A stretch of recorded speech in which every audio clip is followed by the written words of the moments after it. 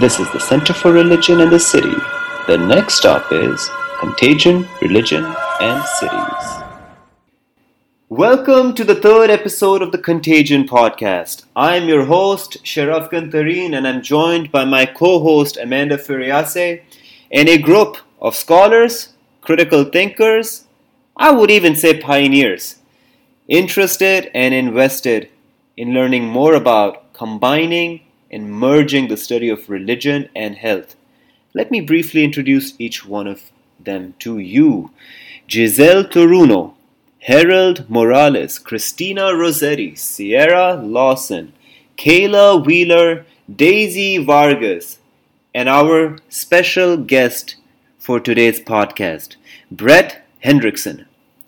Brett teaches at Lafayette College in Eastern Pennsylvania, where he currently holds the title of the Associate Professor of Religious Studies, as well as the chair of the Latin American and Caribbean Studies program.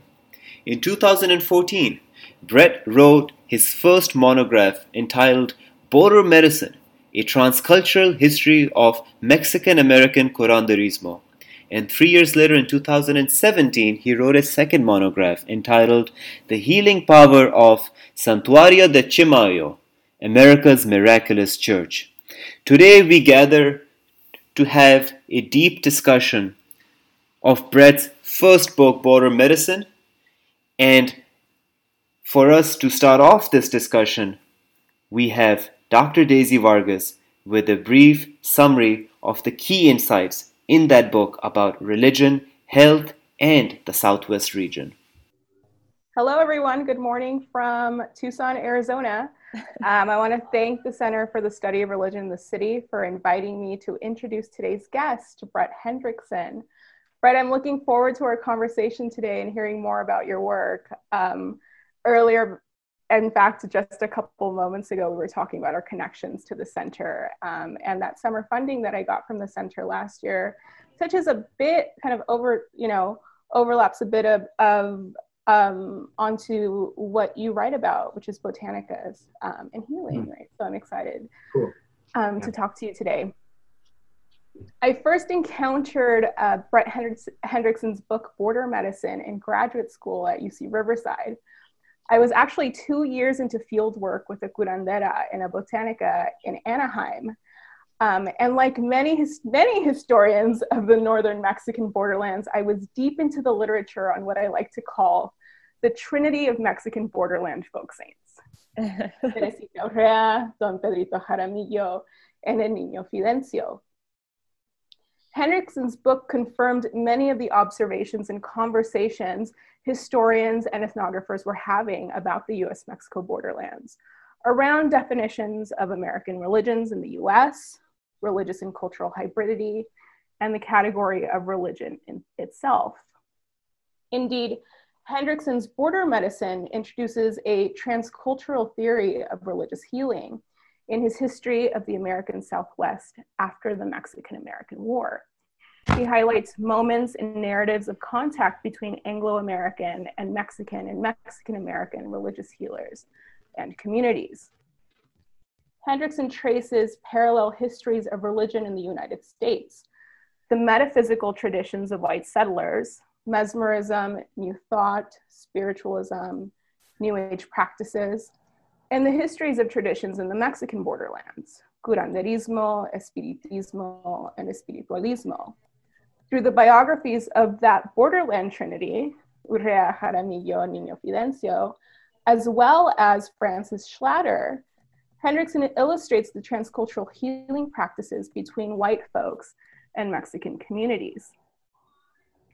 The encounters described exemplify this predisposition and openness to healing created through knowledge and experience of metaphysical traditions brought west by white settlers, as well as the hybrid traditions found within curanderismo. As Hendrickson describes, Mexican curanderos and curanderas negotiated their own healing traditions in this changing cultural landscape. The last section of Border Medicine draws from Hendrickson's fieldwork in New Mexico and addresses the politics of cultural exchange and questions of appropriation in contemporary practices. Here, Hendrickson's encounters with contemporary curanderos and curanderas reveals healing practices often influenced by the New Age, right, and grappling with other questions of authenticity. He reveals the tension of defining a so-called pure and authentic curandero practice linked to pre-colonial indigenous history, as well as more modern practices attributed to metaphysical religions. The distancing of more traditionally Roman Catholic practices in curanderismo in favor of a universal spiritual tone not only makes Mexican healing more marketable to white audiences, but also reflects the influence and importance of those transcultural exchanges. So rereading Border Medicine in 2020 brought a different set of questions to my mind than the first time I read it, which was too many years ago. Today, we are dealing with a global pandemic that disproportionately affects Latinx communities, including access to healthcare, incarceration and detention of migrants, and the revival of the cultural of poverty argument in academic discourse. Brett, I wonder if you might be able to offer a reflection on your research today, given both the context of recent events, but also the larger context of American history. All right, thank you. That was really nice. It's always great to hear a summary because you always wonder, is anyone reading this at all? And so thank you very much for doing it. I appreciate it. Yeah, that was. It's been a while since I wrote Border Medicine. It came out of my dissertation, which was all written, before 2010 for the most part, and then a lot of the field work came after that for the second part of the book. But I would say that, it's really hard to link those things to this particular stage in our history. I feel maybe I'm wrong about this maybe as an historian, I shouldn't say this, but I feel like we've departed in so many ways from, business as usual. Not to say that there aren't any linkages. I would be interested in thinking about how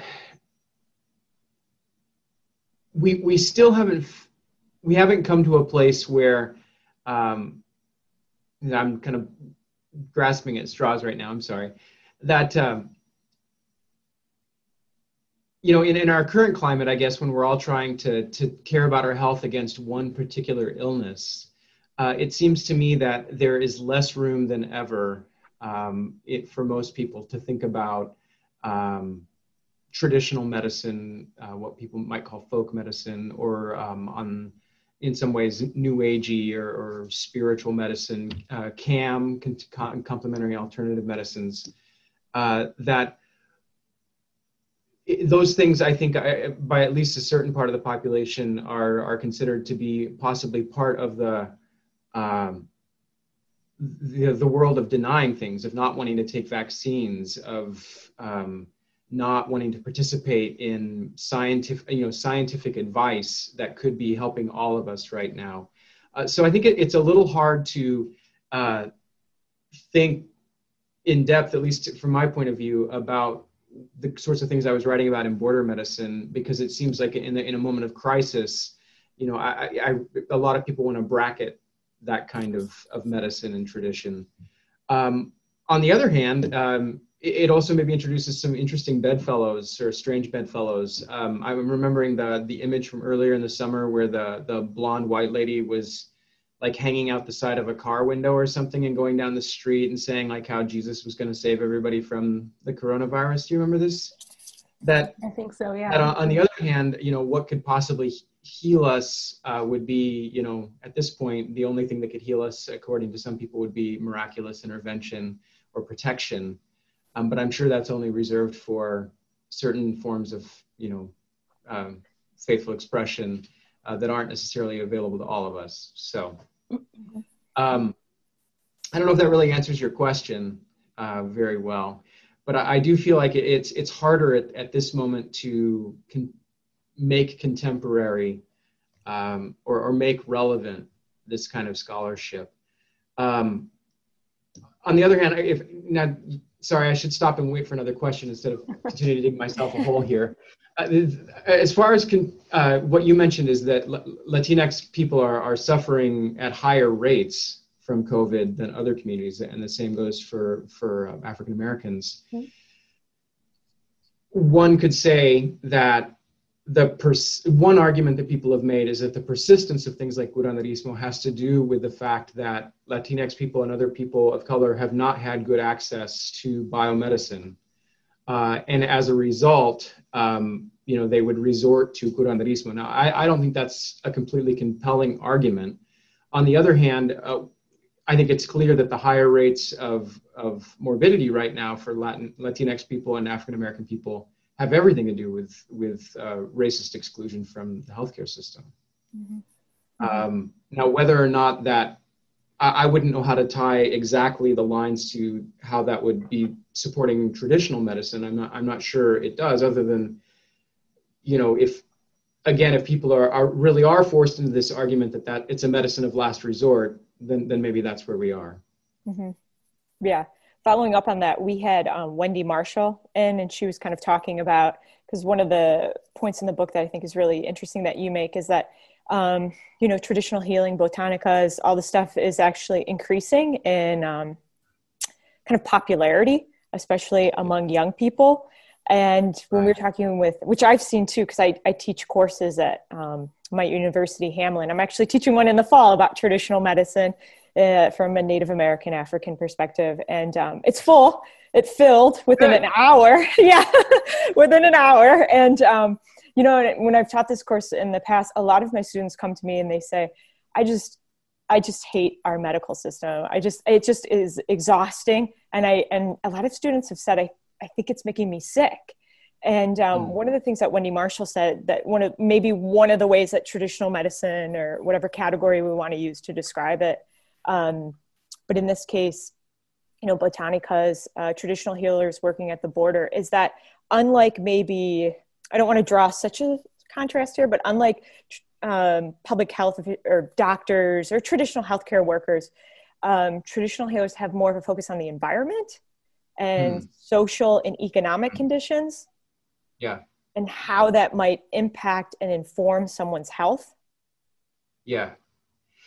Which I don't know if you see that, because I think you talk a lot about in the book about that, which I think is great. Yeah, that's fascinating. And I think one of the major reasons that people maintain connections to curanderismo and other forms of ethnically traditional medicine, if you want to say something like that, is precisely that not only that they find that it works, but that they find that the entire environment of the healing is something that's a lot more conducive to getting better, and addresses them not only as an entire person, but as a person within a family or community, which people find really helpful. And I mean, I don't want to at all critique healthcare workers right now. Right. With you 100%, yeah. Yeah, in a way, that sort of medicine is exactly what we need. And I mean, I'm not a medical doctor. I can't give medical advice, but going much longer than sticking a Q-tip up somebody's nose, we also need contact tracers, which in a way sort of contextually consider the person and their connections, in addition to looking at, the flora and fauna that's invading the body or whatever. Right. So. Yeah. No, and I 100% agree with that. In Africa, they have it's called medical pluralism, where you have kind of, because they just have this category called medicine, and they don't distinguish between in the way that we do. Right. And they kind of, specifically in Madagascar, other countries too, are really good at having traditional healers, healthcare workers, doctors work collaboratively together. Yeah.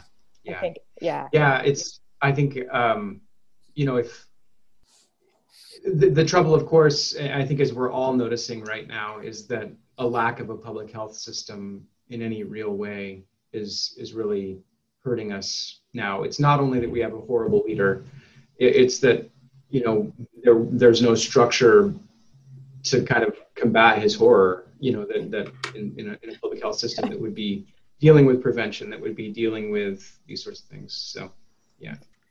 I wonder. It's really interesting to think about the historical period that you're writing about, right? Pedrito Jaramillo in particular, right? The creation of the American Medical Association, these categories of so-called quackery, right? Yes.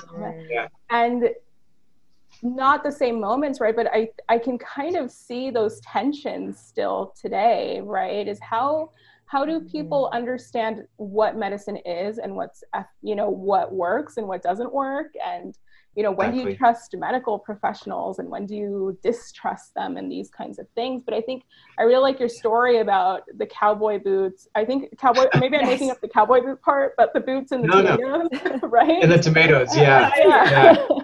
Jaramillo makes, he fills up the tomato, he pours a bunch of cans of tomatoes in the boots, and this really helps this guy's feet. So, yeah. It's effective, it works. I think that's one good measure to talk about just what are results. But I think ultimately what's one of the reasons I never have been attracted to the kind of research that might be more, double-blind trials or something like that with particular herbs from a botanica or something like that, is I just don't feel like those are epistemologically the right kind of approach to this. That's not what kind of experience is being had. It's not what people are I think trying to achieve. They're trying to feel better, which might be. It may be different than a strictly scientific outcome. Not to say that there's never overlap. With Jaramillo and with these other, I love that trinity. That's a funny one. It has a lot more, I think, to do with the other theory that I put forward in the book that I really love is Thomas Shortis's theory of healing, religious healing, which is a complex theory, but to kind of boil it down, that there are these, it's kind of a Bourdieuian theory that there are these predispositions that we carry in our bodies that can really be affected by stories. Stories, and or rituals are really somatic in that regard, and also social. And I think that those sorts of things are ultimately really important. And actually, when I don't know who was it, you, Amanda, who said that, or was it Daisy? I'm forgetting now. Someone going to the doctor saying like participating in the system is making me sick. Yeah, I had a student literally say that. Yeah, I feel one way we could read that sort of anthropologically is to say the story of our current healthcare system is a sick story. It's a story that is not about making people better. It's about other things too often for people. And that's having a serious effect. So, yeah. Well, you all are really pushing me as a historian to try to figure out like contemporary, this. I didn't mean for it to be relevant. This isn't supposed to be relevant. I'm gonna try to push on that same sort of trajectory, but by taking it a step back. So you mentioned, I thought it was really interesting, the possibility for curanderos serving and curanderas serving as contact tracers. Yeah.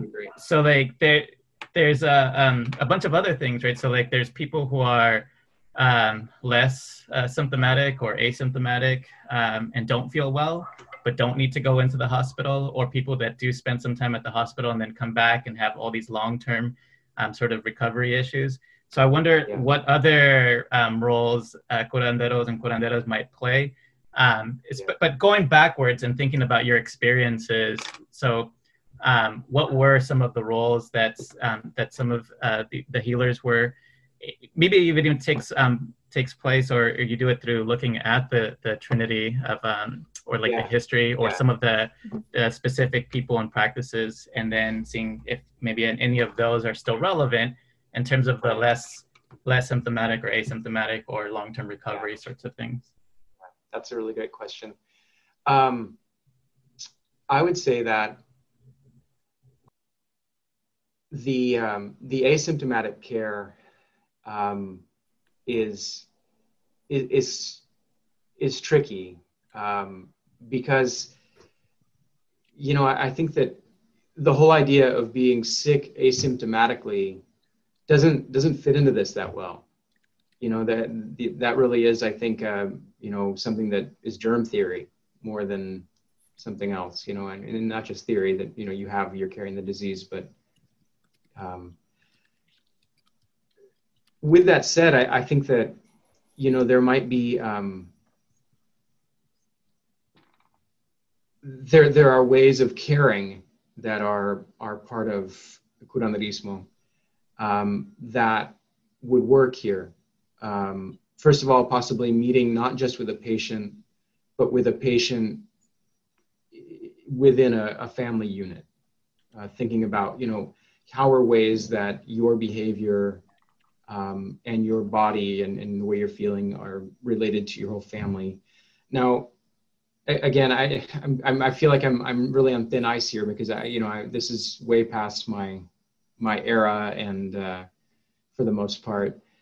The other thing I was thinking of, though, would be potentially sort of body work that is both really popular among a lot of CAM, like Reiki or certain types of massage or Rolfing or what's that? I can never remember the name of it, where it's like the little hot cups that what I'm talking about.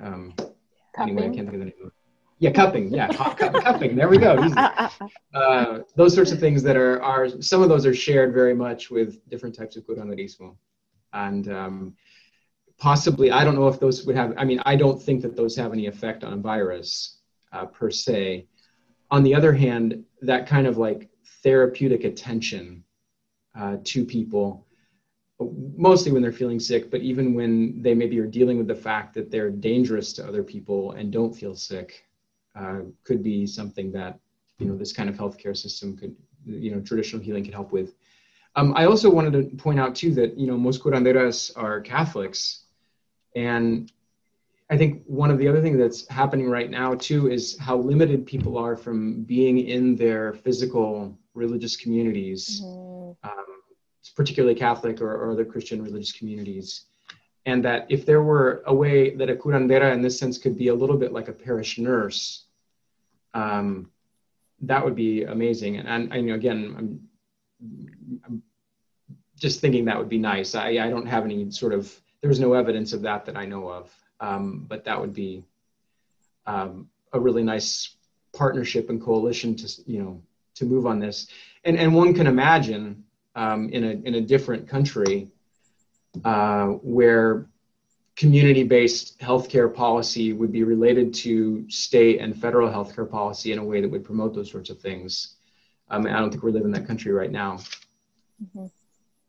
If I can just add to that, Michelle Gonzalez, who is a professor of religious studies, did an interview with, every once in a while, actually pretty often, you'll get these newspaper journalists that want to do a story about Botanicas, right? Oh, yeah. So she was tapped to do an interview, and in the interview, cool. Right, a curandera and a botanica was saying, I have people coming in here, and I'm not a doctor, but I've been referring people to go to the hospital, right? So maybe not contact tracing, but definitely, and also my own experience among curanderas in Southern California is that they'll say, there are things I cannot treat, right? I can treat certain maladies, but I can't treat other things. So perhaps as a middle person, right, or a liaison to refer people. Yeah.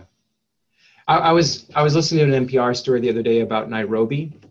And I guess the price of lemons has really jumped in Nairobi, the NPR reporter was saying, because lemons are a key ingredient in a lot of these sort of folk medicines that are sold in markets in Nairobi. And he said they're just going gangbusters right now, these remedies are. Mm-hmm. But then he ended the thing by saying, on the other hand, no one thinks that these are going to cure COVID. They all understand that these aren't cures for COVID. They just find them deeply comforting right now in a time of like major upheaval. And so I think it was a really nice piece of reporting for once of not saying like these people are pre-scientific and of course the incredibly modern city of Nairobi. It wasn't about that. It was about how tradition is part of wellness, even if it isn't necessarily giving a cure to this very, serious virus. So. I think your comments just now and also Daisy's word choice in liaison really point towards this. Perhaps it's going to come out as more of a comment than a question just because I'm thinking on my feet. But in the conclusion, you say, speaking of the kinship ties, responsibilities, and friendships that curanderas facilitate, you say, those support structures and relationships create a new and healthier dependency, a dependency that ultimately supports ongoing nurture within a reliable community. And as I'm sitting in Chapel Hill, which feels like ground zero right now, as I'm fielding innumerable emails that I have no way of, completely responding to, as I'm not a public health expert nor a mental health expert, the pretty much only comfort I can find is that I can be somewhat of a liaison to mutual aid for my students. And I mean, it's just exactly what you're speaking of, even though you started this by saying, I'm not sure if it applies. Like, it feels like it completely applies. Of course, that's my lens good. As a reader, right?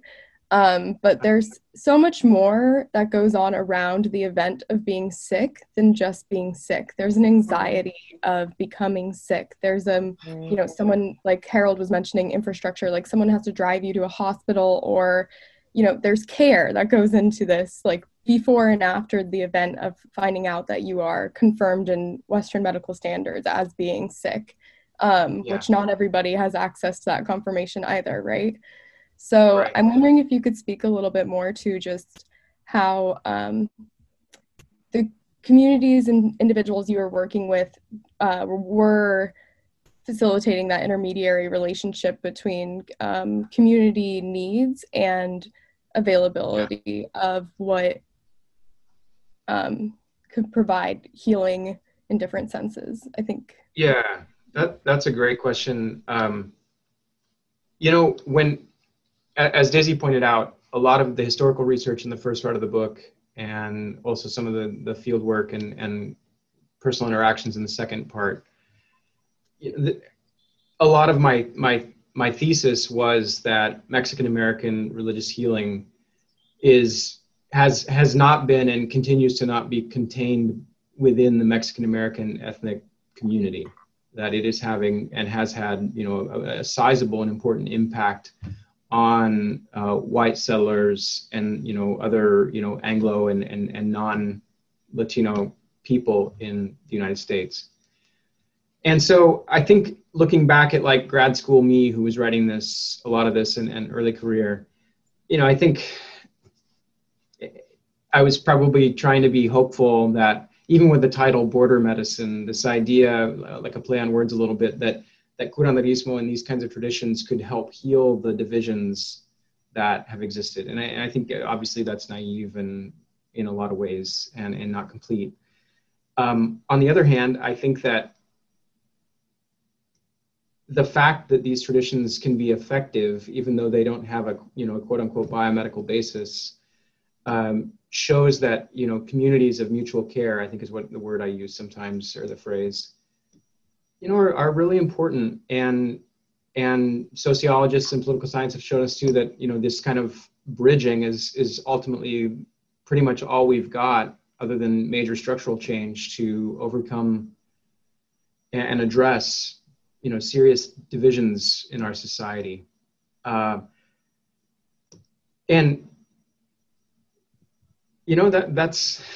that's what we've got. I feel like we just have to keep promoting that sort of thing.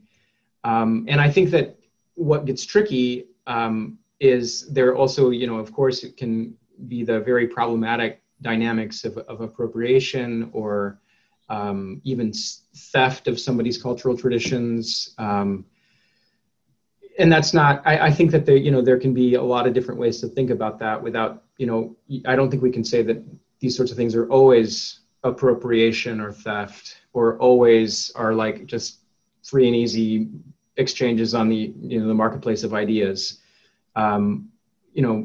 Ultimately they come down to actual people dealing with each other, sometimes in healthy and productive ways and sometimes not. Mm-hmm.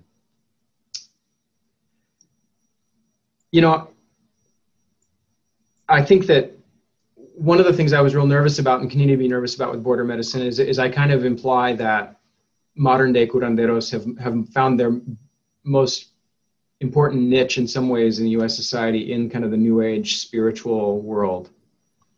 And it's not even a world that I inhabit. I'm not much of a dabbler. It's not something I do a lot. On the other hand, I think that it has created a place, or the market has created a place, or a place exists where people talk to each other and feel really excited with each other. Like tons of curanderas who are, 18 million generation Mexicans or whatever, love Reiki and yoga, and that's important too, that it goes in both ways. Mm-hmm. And ultimately in a time like this, and sorry, I'm totally rambling now, in a time like this when we really need to feel better, I really hate to like condemn anyone trying to get it together. Mm-hmm. And so I was thinking about this, like in terms of the exchange of ideas as one way to describe the relationship, and then there's other ways as well. But one of the CSRC's research fellows, Abel Gomez, is working on trying to like connect the ways in which epidemic diseases during the colonial era influenced certain patterns and structures that are now influencing or impacting indigenous communities today in terms of the COVID-19 pandemic, right? So one of the things that you talk about early on in the history is this potential exchange of ideas between, was it Jesuits coming in and having this idea that death is not a failure of the particular health practices, right? That it's possibly, and it went both ways, right? Whether it was someone from an indigenous community or whether it was one of their own,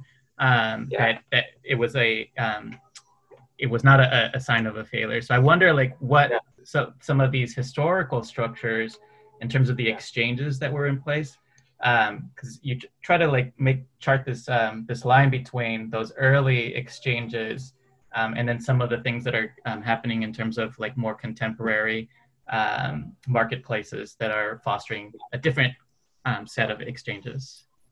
And those Jesuits are rough too, because some of them were cold-hearted. They did these massive baptisms in New Spain, thousands of people in a day sometimes. And then people would often die shortly thereafter. And that was then cause for celebration. So it wasn't like they were saying death is a natural part of life, that we all, it's the great circle of life or whatever. They were really thinking like these were sort of like wins for our side, and we don't have to go through the trouble of having like these people to bother us, they died in grace basically. And so they died in a good way as far as the Jesuits were concerned, in sort of a very, I think, abstract theological way. On the other hand, to play that way, I guess, as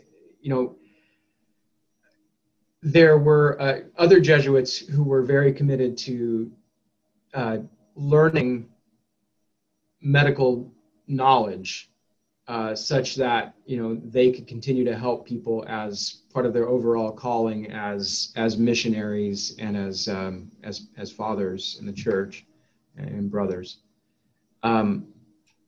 As far as bringing that up to the contemporary situation, I don't think it's quite as clear. I mean, maybe it should be as clear. I feel like the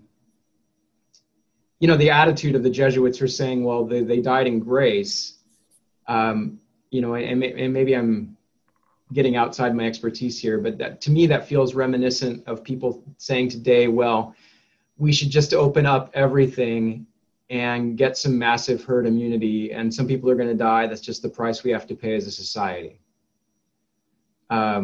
Okay, so that's like to my mind, not a healthy way of thinking about death as part of like a natural way of all of us getting better. So I was wondering about, in terms of the relationship in the exchanges, the potential modalities of exchanges.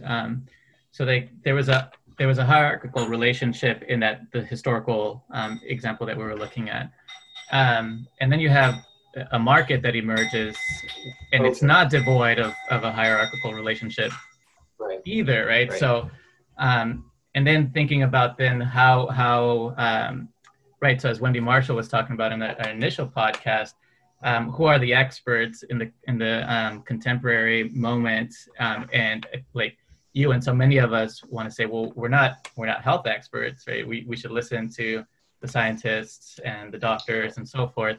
But again, this is also fraught with issues of hierarchies in terms of exchanges around knowledge production. Yeah, that's a good question. And, one of the things that comes up in border medicine is, how do you become a curandera? And, how did that happen historically? How does it happen now? And I think it's related to this marketplace issue that, maybe historically, at least according to lore, which is hard to, sort of verify outside of just the context of lore, that you were considered to have a gift, and there'd be some, amazing curandera old lady in your town, and she would take you under her wing and, train you up nice. Kind of like, I don't know if you all have read Bless Me Ultima. It's a wonderful book, but, that kind of idea. And then you get the sense now that there might still be the recognition of a gift, of someone being called to or having a special aptitude for healing. But all the curanderos who work in botanicas in California, I don't know, Daisy probably knows better than I do, what the apprentice situation is, or how do you get into this? There's probably some apprenticing, but there might also be some people who just are hustlers, to get out there and do the job, and then there are also, if we don't have time right now, but if you Google it, you can become a curandera right now, or a curandero. Just take the course on the internet, possibly for free, possibly for money. So one of the arguments I make in the book is that one of the reasons why curanderismo has been less tied up in questions of appropriation that you hear a lot with Native American studies, is that accessing the curandero has always, to a certain extent, been a commercial interaction. There's sometimes an idea that it should be free, or just because you love this person, but it's not free. You're still supporting them as a community in those kinds of scenarios. And now in like a modern economy, that's with money or something, a trade. Mm-hmm. That doesn't get to your question though very well, Harold, in the sense that doesn't really critique what's available and what's not available, and to whom and by whom. With that said, though, I think that there are,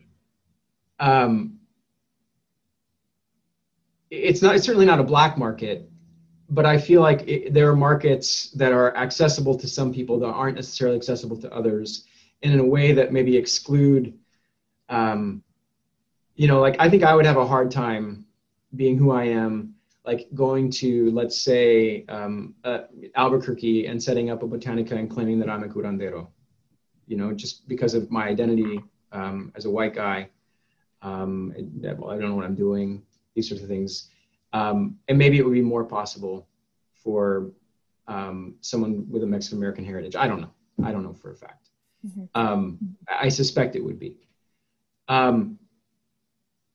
Yeah, I really think this is a place for more research. There's a really interesting book. I can't think of the name of it right now, but it traces, those little milagros, the little like tin, they're often body parts. Yeah. It's an analysis. It came out with University of Arizona Press. I can't think of the name of it right now, but it looks and sees how those things are produced in factories in China, and how then they are, the kind of chain, the what is it called in business? I'm horrible at this. The chain of supply chains of these like little knickknacks and things that you would buy in a botanica. They're being produced, overseas and sort of, in Asian factories. So, that's an interesting question too, how these have become parts of part of the global capitalist economy. Yeah. So Patrick Polk, who I'm think was going to be on this podcast, Yeah. but I'm not sure where he is. He's actually been doing that in LA, is looking at that supply chain. And he's got this great, if you are friends with him on Facebook, he's got this great image of Saint Expedite stepping on a bald eagle, right? And so it's a funny way to, really interesting to think about the translation of certain religious and cultural practices in the US, and especially in the US-Mexico borderlands and Roman Catholicism, right? And then kind of moving to China and then moving back, right? And what happens in that translation. So it's kind of fascinating to think I don't know about enough about it, but I think that would be fascinating to look at that and see, how those sort of goods, actual physical goods, get manufactured and sold. Yeah, so I guess another thing to think about would be not only the potential role that curanderismo could play in addressing health issues currently in the COVID-19 pandemic time, but also how those practices themselves are being impacted. So whether the supply chain is being impacted, whether people have less access to healers, and what kinds of broader issues that's bringing up. So people don't have access to these healers. What are the other health issues that are going to be exacerbated by lack of access? Yeah, it's a great question. Yeah.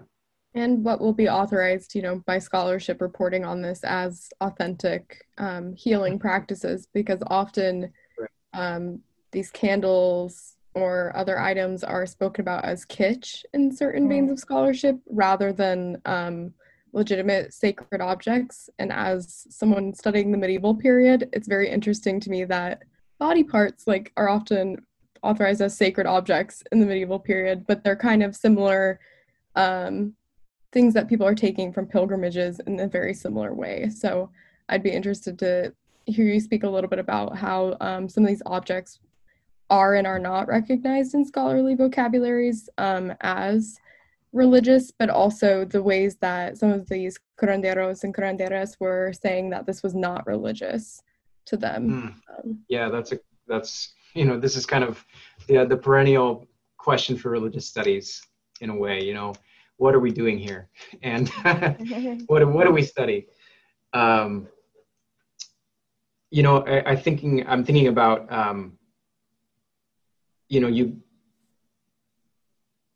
I think some of the only way that some people have been able to deal with their own tradition as, interacting with curanderismo and thinking about it as having sort of a heritage or a long history going back from before the Spanish or whatever, is to even say, this is my religion.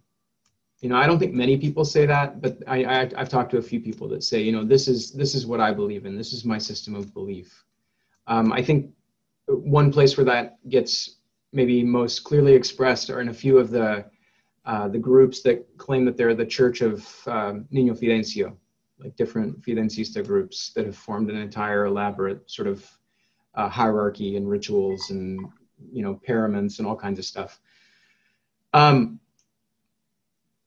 I think in a way, watching new religions develop that are rooted somewhat in curanderismo or Mexican folk healing is a little bit showing that the power of what we're doing is real. It's not just us sitting in our universities and teaching and writing books and stuff, that, our ability to define things as religion or not religion are making an impact in a way that are affecting how people want to define themselves and what they're doing. Of saying, okay, if we're going to be religious, then we need to make this a real thing. We can't just do what we're doing and carry on. I think the chapter that addresses this most in border medicine is the one about Fidencio, where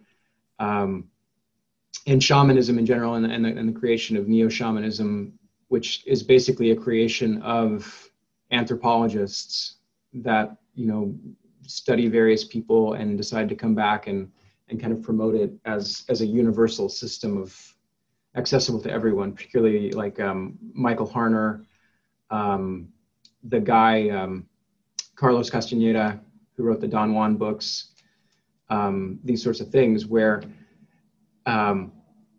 those things enter the culture in a way that I think is really tangible and carries on. And there was a great phrase that I came across in my research of calling these guys like Michael Harner shamanthropologists, kind of a neologism, and I think that's really apt. I don't really think I have the theoretical skills or wherewithal, or sort of even like the personality maybe to think about how I'm doing that too in my own classes in a way that I'm maybe not as aware of, or maybe I should be more aware of communicating what's real and what's not real in what I write and what I teach. But it's kind of a cautionary tale, I guess. On the other hand, I don't think we should always think of those things as ultimately negative. I mean, I think that they are just things, again, that are open to study, that we can see that these are processes of the way things develop. And, I don't think that, just because we interfere necessarily as scholars that it's become sort of not real or true anymore. I mean, we're part of what's real and true too. Does anybody else want to ask a question? I was just going to say, go ahead, sure. Brett, or Kayla too. Yeah. Oh, for sure. Yeah. Brett, can you, for the listeners who will be listening into our conversation and haven't read the book, maybe like share a story that you heard about in your fieldwork that kind of epitomizes why it is that the stories we tell, are key to learning how to heal, because the stories will define what that illness is that we're suffering from. And then kind of explain what is it about the Southwest region in particular, its peculiar landscape or geography, perhaps, the expansiveness. I think the word expansive comes in your book a couple of times, if not more. But there's something about that region that we kind of need to meditate on, I suppose, right? Because, I mean, one of the things I really love about the book is I'm trained in American religious history, and the category of region is really important. Northeast, Pacific Northwest, the Prairie Midwest, Southeast, and even the places like Arkansas and the Ozark region. I mean, Bethany Moten's book on Walmart is all about why the Ozark region is so important. So I'm just like, I'm interested in you here telling us a little more about what is it about the Southwest that's so important here? Okay, great. Well, as far as a key story goes from the text, that's a great question. There's a story, when I was writing the dissertation, I was living outside St. Louis, Missouri, because my wife had gotten a job there, and I'd finished coursework at Arizona State, and we were living outside St. Louis. And I went to the public library in St. Louis, and I found the newspaper of when Teresa Urrea, one of the three, was on her national tour, when she had come to St. Louis and had just gathered this humongous crowd there in the city. And of course, these are all like, I wouldn't say all, but mostly white people. A lot of them of like German descent in the St. Louis area at the time. And many of them were giving these kind of testimonies of like, this is amazing. She's a miracle worker. Like, she knew exactly what was wrong with me, or she's got incredible ability to see what I am, what's wrong and how to fix it. And these kind of stories you can kind of trace in the newspaper accounts across the country. Brandon Bain had an article about this in Church History a long time ago about this. And I think those kind of things are really fascinating, because I think it's really hard to imagine in 2020 what it must have been like for a middle class, let's say Mexican woman, to go on a healing tour of the United States in the very first decade of the 20th century, and what that would be like for people. Mm-hmm. And I try to tell that story. What were the sort of probable assumptions that people were making and having. And they're different from how I feel, how we are now. The past is a foreign country in this regard. Like, it's a different time, and people were not thinking of her as I think they would think about her today. And they were very receptive to her talents and skills and presence. and why is that is kind of the interesting question. And so, who today continues to be receptive to those sorts of healers is another group of people, but it's still for reasons that we can study and think about. As far as the Southwest goes, it's probably just my own little romantic fantasy in some ways. I love the Southwest. I lived in New Mexico for a couple years, and I lived in Arizona for a few years. I lived in Texas for a few years. I've never lived in California, and I'm not sure it's the Southwest, maybe exactly. I'm not sure. I wouldn't. I'm not the one who would decide. Yeah. It's, first of all, it's, I think I was just preparing a lecture before I got on the my Latino religions class about Aztlan and the land of Aztlan. And I think it makes a really important difference that this was the heartland of northern Mexico and northern New Spain for centuries. Not Mexico, but from New Spain and then Mexico. This is a part of our country that was unlike, it was stolen from the indigenous people before we got there, to steal it from them. It's a part of a part of an imperial acquisition rather than part of just regular westward marching settler colonialism. And I think that's really important to the identity of the area. And I also think the fact that there are today 37 million Mexican Americans, many of whom live in the Southwest states, is extremely important. I mean, that's about the size of the population of Canada, the Mexican Americans. It's more than 10% of the population. It's an incredibly important component of who we are. And I know not all Mexican Americans live in the Southwest, but as a geographical sort of center of gravity, that's where it is. The other thing I think that's interesting about it is that at least, and this is not completely true in the last few decades, but the whole heritage of the Old West is a stereotype and a cliche from the movies, and has some things that are true about it. With the big ranches and the people who are trying to recreate themselves in nowhere. It's a place where white settlers have very much gone in order to imagine themselves in a completely new place. And I think that has colored the culture of the area, for sure. From Texas to Arizona to New Mexico as well. Maybe a little less in New Mexico, but certainly in New Mexico as well, with all the Taos artists and everything like that. It's just been kind of a fantasy land. So it's just got so much going on about it. But if I could plug a couple things, I'm really excited to hear about all these centers working on religion in the city. There's a few people now working, myself included, on projects that are about religion in the American West. Tisa Wenger at Yale has a project going on with the New York Public Library right now. And you could look into that. They're looking for researchers. And then I and Brandy Dennison, who's at the University of North Florida, in a couple of years are going to be collaborating with the Clement Center for a study of the Southwest at SMU. We're going to have a series of symposia about religion in the American West that will hopefully lead to an edited volume. It's been pushed back, I think, until 2023 because of COVID, and we're kind of in the queue, but we're getting there too. So thinking about the importance of region and religion in the area is definitely, it's on my radar and other people's radar too. Yeah, definitely send those resources an email so that we could maybe put them up with the podcast and put them on the website along with the podcast. That would be great. Does anybody else have a question that they didn't get in yet? Yeah, is Daisy? Yeah, go ahead.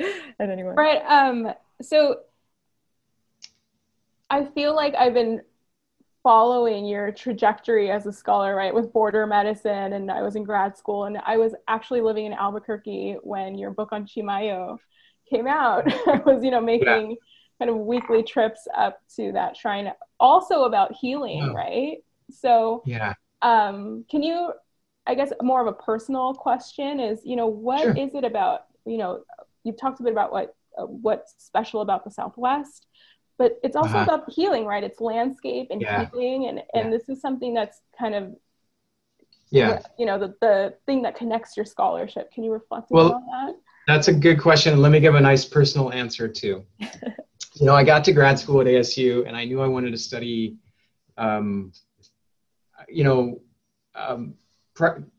Catholic practice at the border. And so you immediately start to hear about these folk saints and everything like that. And so I'm going to study folk saints. That seems great. But then what got me eventually studying curadorismo is that it just seemed every single thing that people wanted from the folk saints was healing. They wanted wellness. I even thought briefly that it would be interesting to, and again, I've already told you, I don't think I have the theoretical chops for this, but to come up with a theory of religion that instead of being like flows and currents or whatever, that it's healing, that religion is healing. That's what it's about, I think that would be really fascinating. I mean, I'm sure it's other stuff too, but that would be a really cool theoretical project to work on for someone who could do it. The other part, as I end up mentioning in border medicine, is, before I became an academic, I was a Presbyterian minister. And, it's that theory of healing would be, it certainly would work in my very different context of older Anglo Presbyterians who, all they want, even though they don't really, I think half the time think that God can hear them, that, prayer is all about healing almost every time. That's what, at least in the modern world, and I would say if you study the medieval world, not too bad either. Healing is what people want from their religion so much. And that's really exciting to me. And I think it's one of the reasons why, too, medical humanities programs are flourishing so much around the country right now.